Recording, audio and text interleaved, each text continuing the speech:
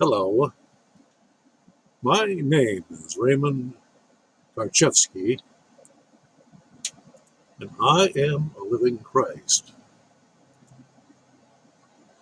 February 25th, 2 p.m. As I was writing my recent call for increased dialogue and recruitment on Patreon.com, I received a recorded phone message on my phone call screener from an anonymous male threatening me with legal action if I do not call them to straighten out some matters. It was all so vague. I perceived the call to be a hoax, since the call was a recording.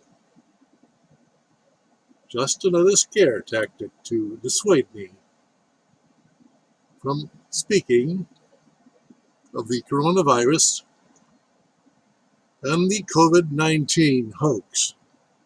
For your information, here's the recording. Time and day not set. We call us back so that we can discuss your case and take necessary action on this matter. If we don't hear from you, then we will be forced to take legal action against you. Kindly, we would like to confirm some information with you before taking legal action. Thank you. End of messages.